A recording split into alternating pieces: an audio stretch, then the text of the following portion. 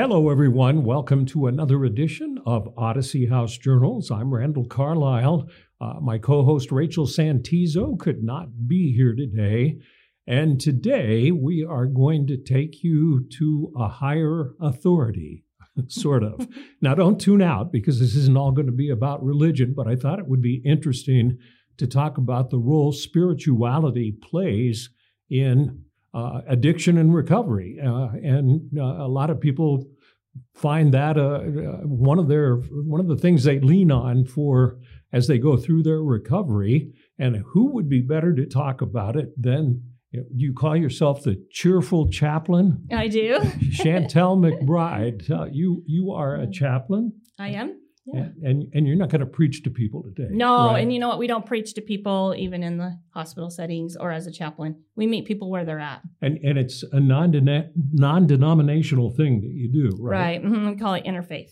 Okay. Yeah. So we service all faiths, including people who don't believe in God, and anybody. We meet them where they're at and just see where they're at in their spirituality and how they feel about things. We were chatting. I've known Shantel for quite some time. We were chatting just before we recorded this podcast about how many deaths that you have attended over the years. Yeah. I figure, not that I keep track, but each of those people have brought something special into my life and taught me a lesson, and maybe I've taught them something. But I have attended about 500. I've been at 500 deaths of people passing, and I've been a part of about 1,000, whether it be helping with their funeral or just preparing and helping them with mortuary plans and then, leaving. But I've attended about 500. That must take a toll on you. It does. It's been such sacred space for me. And there's just so many things that happen and the dynamics and the people I've met. And just this special feeling that comes. I have learned, you wonder, is there an afterlife? What's after this? And I've often thought about that, and just being with all those people and hearing what happens at the end of life when sometimes people aren't even on medication and they see their loved ones coming, they see a light, just the things that they say. It's hard for me to deny that there's anything after this. And I love following near-death experiences, people who have had them. I love reading had about a lot that. Of them? I haven't, but I follow people who do. And I love hearing stories like that.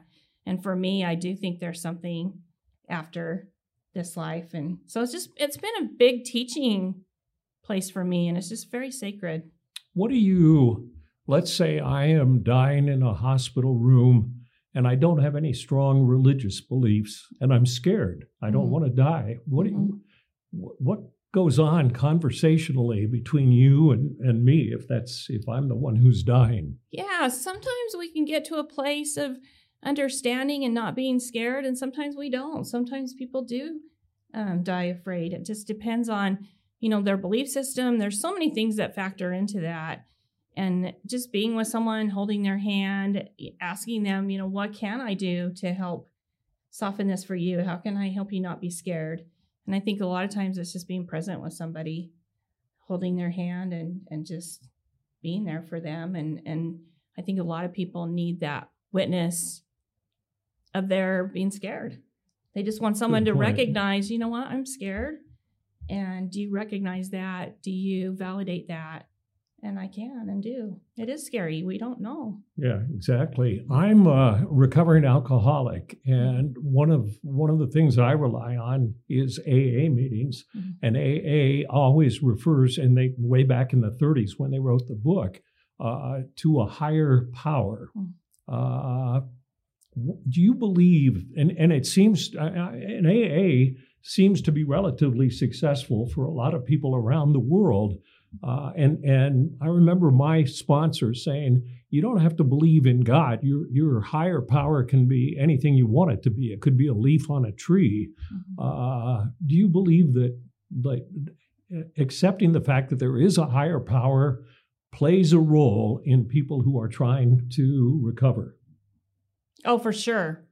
Yeah, I do think finding something, and even if it isn't God, but finding something bigger than you, something to aspire to go to, when you need that help. But I find that God, in a lot of situations, although it can be a trigger too for people in recovery, the religious part, God part can also be a trigger. Right. So it's kind of a 50-50 thing. But I'll tell you too, in death, even I don't want to go back to that, but you can tell a difference between someone who has a faith, who believes in something, being more calm, more at peace in passing than someone who doesn't.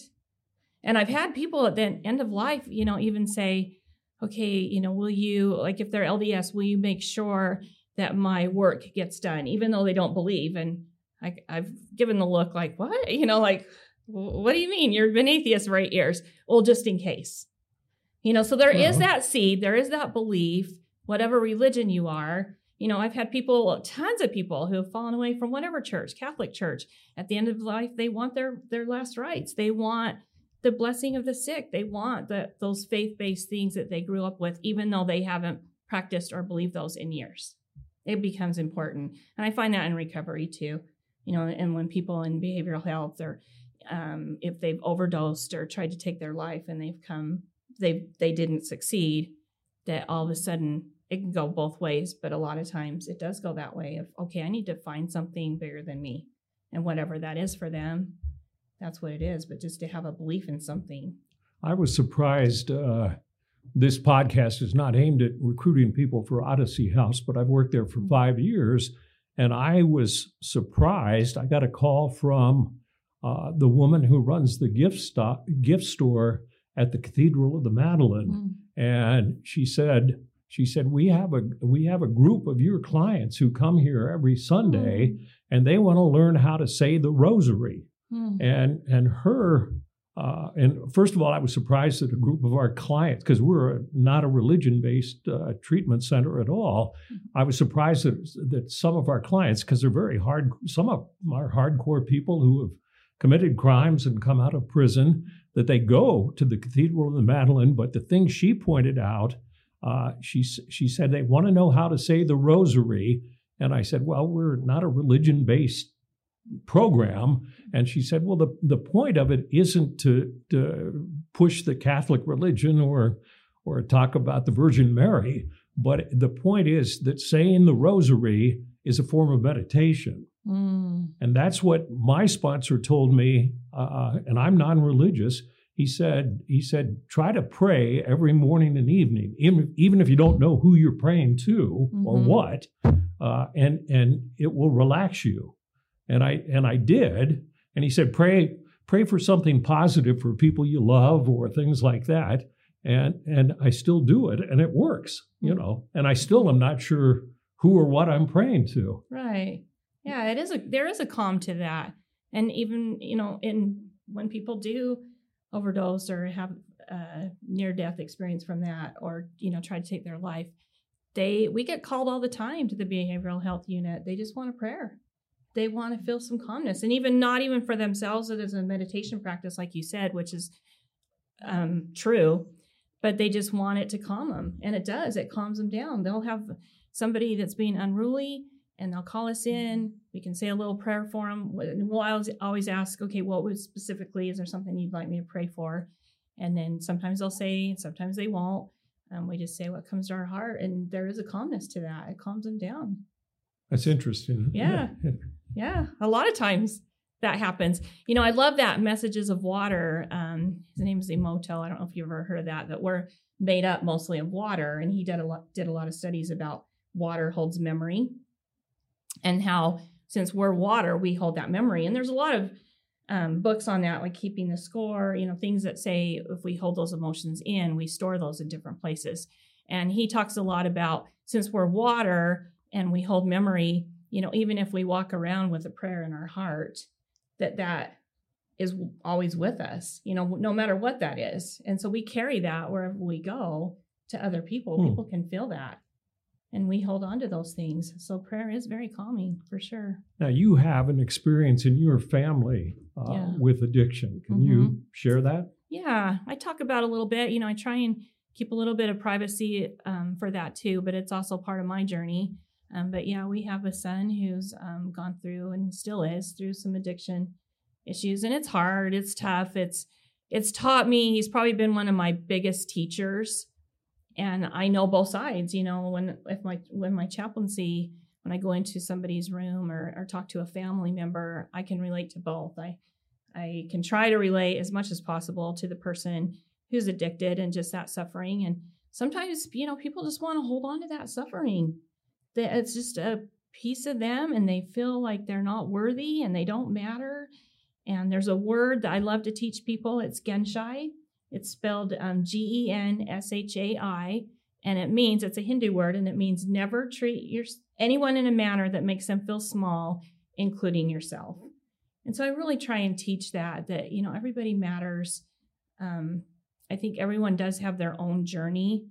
There's a book, The Afterlife of Billy Fingers. Have you ever heard of that one? No. Oh, you need to read that. Okay. It's an easy read. It's based on a true story of a sister who lost her brother, and he comes back to her. So it's another near-death type thing. But he's able to come back to her, and this is true. Like, she's telling us as this has happened.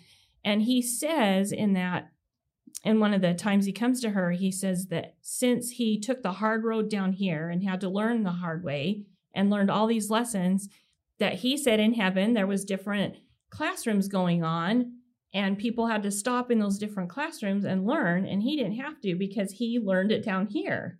He took a hard road. And I really like that perspective. If you believed in that kind of thing, that, that we're all down here for whatever reason and for whatever journey, and we all teach each other day in and day out. And my son's been my biggest teacher, although, I really hope that one day he finds recovery. And you express you're pretty active in social media, and I frequently see you express, I guess I'd call it frustration in dealing with your son's addiction. How do you? I mean, what is the frustration? I facilitate a family support group, and they all have adult kids who are either out on the street or in jail or in treatment, who have a substance use disorder. And they all express frustration because they don't understand it. It's like, why he or she would do that? What do you go through? It's a roller coaster ride, that is for sure. And it's up and down and up and down. And my frustration, I think most of it comes from, and I think all the parents out there, we can see so much in our children, even though they're adults now. We see so much potential. And even the strangers that I meet, I see the potential in them. And it's just frustrating for them not to be able to see it in themselves. And even if you're not an alcoholic or someone who's addicted, we all have that in us, that we just can't see our worth. And that's probably the most frustrating. And then just the decisions that are made that are detrimental to him being able to get to where I think he needs to be, but he doesn't think that. Yeah. And so that's, it is definitely a roller coaster. There's a lot of emotions along with all of it. And just, you never know day to day what you're going to get when, sometimes he comes home, he shows up out of the blue, and you never know what you're going to get. If he's going to be high or if he's not, if he's going to be nice, if he's on a tyrant. There's just so many things, and it's hard. Are you prepared? You're a chaplain, you deal with death all the time. Are you prepared for that phone call saying, we found your son and he overdosed? I think I am, because my friend Jason Coombs, I think you might know him. Sure. He's like one of my biggest mentors, and he has said, you need to be prepared for that, because that could happen. And I know I can as much as possible. I don't know if we ever will or can when that phone call actually happens. Hopefully not. But I know my husband he's not there at all. Yeah, I know that will alter his life in a big way. We frequently have people in recovery speaking to that family group or on this podcast. And when their mind has cleared, and sometimes it takes a pretty long time for that to happen, they feel so apologetic for the crap that they have put their family through. But at the time that you're in the middle of addiction, you're thinking about yourself. You're not thinking about anything except the next drug, right? which is sort of hard as a parent, because it's like, I love you so much, but you act like you don't care about me at all. Yeah, and that's definitely a factor too, for sure. When you talk to him, I guess it's sort of hard to figure out whether his mind is working clearly. I mean, do you have discussions about his addiction? Yeah, and he doesn't like that. Well, yeah, well, he doesn't. That doesn't go very well. And it's such a fine line between having that caring and compassion, and we're his parents, to enabling, and and he can be very manipulative, and he knows our heartstring. He knows what pulls on us, and so it's hard. It is very hard. I don't have the answers to that. I wish I did. I do know and I don't want to condone this at all, but I think sometimes that those demons that people deal with. I mean, I just can't even imagine. You try and because as a chaplain, you walk with someone. You in their shoes, you try and have that empathy for someone and just really get into their stories and walk with them, and help them by just really being silent and letting them talk, asking them the right questions to get them to think.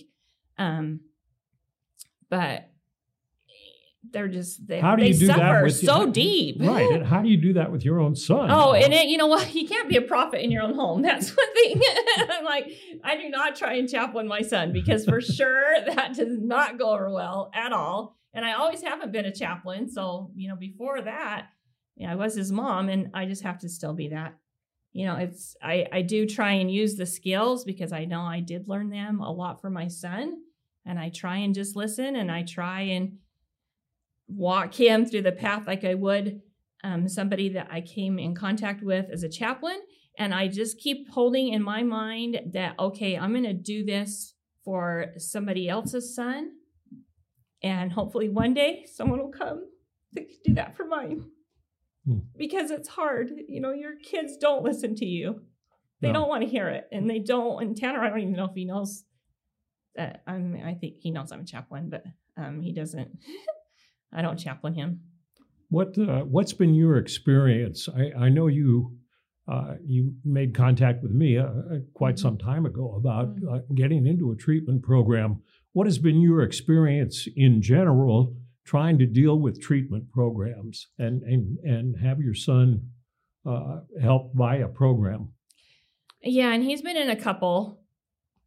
He just doesn't fit in that box. And I just and the way I run my life, I pray that he finds that spot where he does decide, okay, I need this help. And he's at that point right now. Again, I do think in the beginning, and I'm going to be honest, I think in the beginning, he started out with marijuana, and who knows where it would have went, but he got sentenced to go to group therapy. And in that group therapy was some kids that were doing the hard stuff. They were doing the heroin and the meth. And Tanner, my son, wasn't even into that. At what age are we talking about? Oh, gosh, that was probably 15, maybe. Okay. So go ahead. And I think that he made friends. He got to know those people. Group therapy was very intimate. They shared details. He had to learn to, okay, I need to keep up with these guys because everyone was laughing at him. You smoke all marijuana. You do is pot. Yeah, whoopee-doo. Like this is, you got to get into the hard stuff. That's where it's at, and I really honestly feel that, and I don't know for sure, but I honestly feel that was detrimental to his path. I think that then he started, and then when he got sentenced to jail, he did meet people in there. There wasn't, I'm trying to think now who has the CATS program? Salt Lake County or Utah County? Salt Lake County. Utah County doesn't. He got, first time he got sentenced was in Utah County. They did not have any programs that he ever said that were worthwhile when he got busted in Salt Lake County. So I'd always be glad when he got busted in Salt Lake County because okay, they have programs there. They have some help. He might get some help there. But it's just, there's just so many times you just wish that, okay, I hope that he finds that place. And I do believe in recovery. I think there's that community. I think you need that. Huge community. Yeah, that keeps each other accountable And there are people that still fall from that. Sure. They just can't do it. And they do fight a lot of demons, I think. And the one thing I've observed after working here for 5 years is, and it's a gross generality, but I think that if somebody really wants to recover and is sincere about it, almost any program in the world will work. You know, it doesn't. It can be based on 12 steps. It can be a therapeutic community like ours. It could be Renaissance Ranch, which is more religious. But if you really want it, it'll work. Yeah. You know. Yeah, I do believe that. And you do have to. Yeah, you have to get to a place where you want, because it's hard. Absolutely. Yeah, they work hard at getting into recovery. It's a hard road to take, and they need to find that right place where they feel like they fit in and they're ready and they really have a will. And I know my son has that. I know that his will is strong. And if he really willed that, if he really, really wanted that, I do believe with all my heart that he could be in recovery. You know, and they thrive in that. He has his own community out on the street. Yeah. You know, they stab each other in the back, literally sometimes. They steal their stuff, but yet they take care of each other. There's a community, a homeless community that really helps each other and yeah, if you look has at each other's back. Like when they do these encampment cleanups, you know, they're all sticking together and they're all saying, "Don't take my tent, don't take my sleeping bag," and they do fight a lot amongst themselves. Oh yeah, we get them in the hospital. They fight and stab each other, but then they turn around and give the only shoes they have to each other. You know, here, have my shoes if your feet are cold. Or let somebody else sleep in your tent with you or something. Yeah. I have trouble understanding all that. Yeah, it's a community and they thrive. And some people just thrive in that. I think there's a lot of people out on the street that, don't want to be there and they've had bad luck. But I do think there's some that just, that's their livelihood. They love it. They thrive in that environment. Describe what it's like being a chaplain.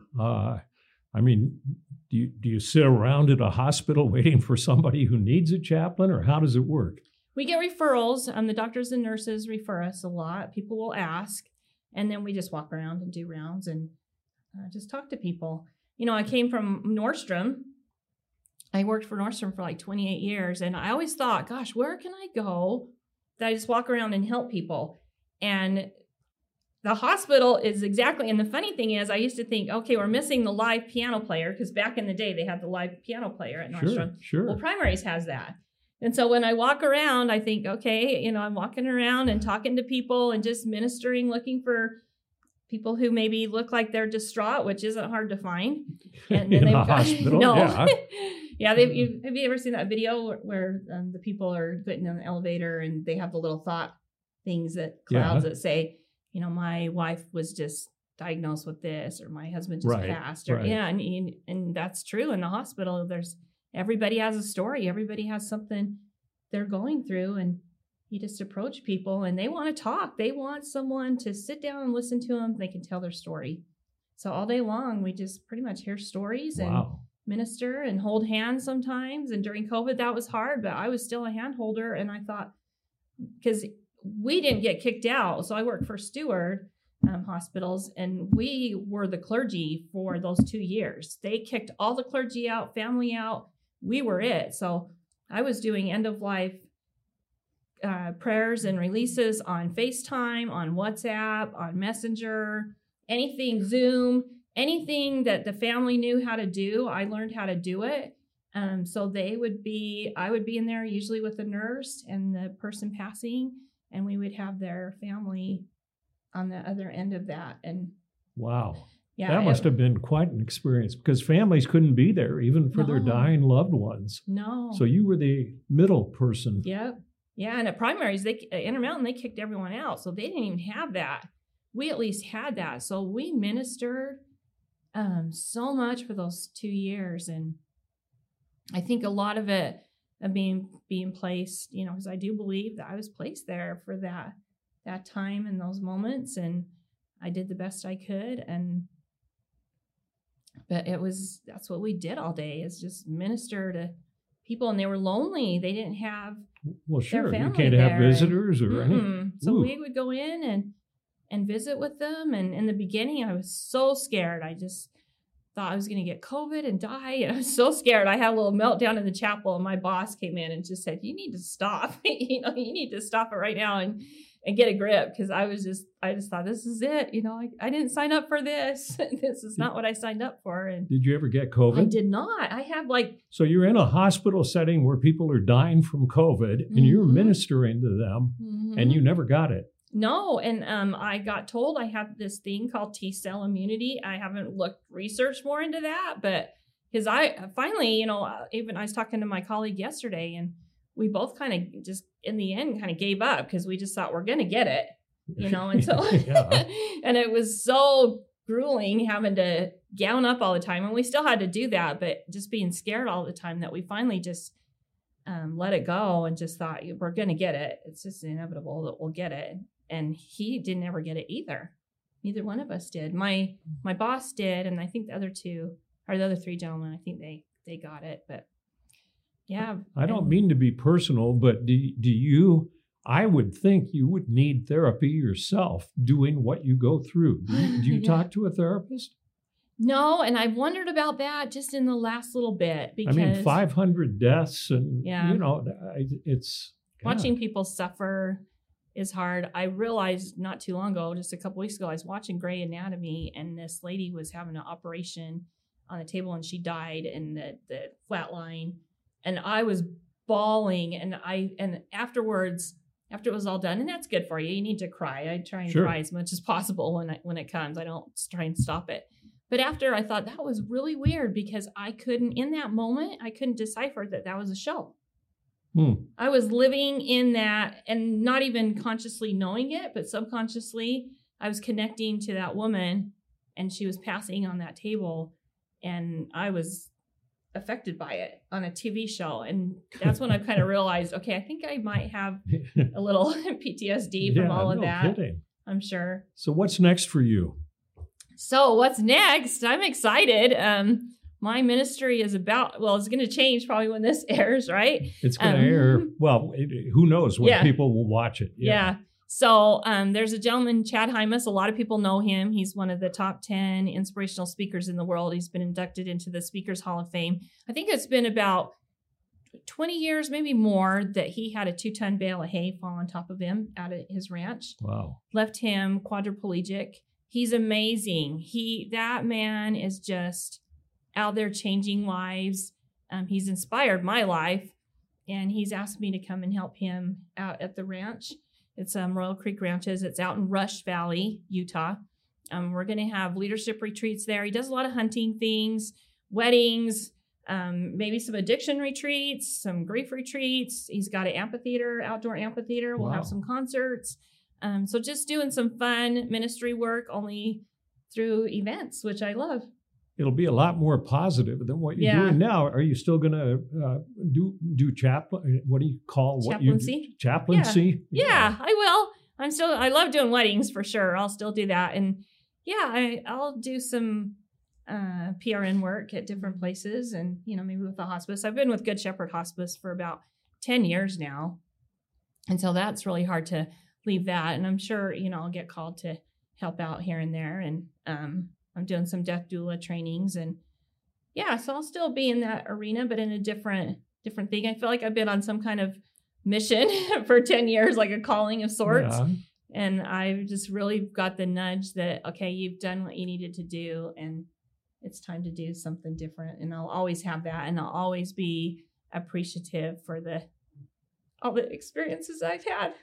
It's been amazing. Yeah, you have a lot of friends and a lot of followers, and so thank you for all you've done. I wish you well in the future, and I hope you find some peace with your son. Yeah, me too. I hope that works out, and hopefully it will. Because all of a sudden people will. It's like the old light bulb coming on. It say, I got to change my life. So that would add to your life as well. Thank you for coming to this podcast and sharing your thoughts. I always thought it'd be interesting to get sort of a spiritual point of view on addiction, as well as looking at your life, because you've done so much. So thank you very much. Well, thank you. Thanks for the invite. It's good to see you. You too, likewise. And you're not selling at Nordstrom anymore, right? No, they still call me every once in a while. And this Christmas, I was too busy, and I've been too busy the last couple months. I'm not going to be able to do that anymore. But I miss it. It was fun. And I always say, hope is free. Get some. Get some. That's true.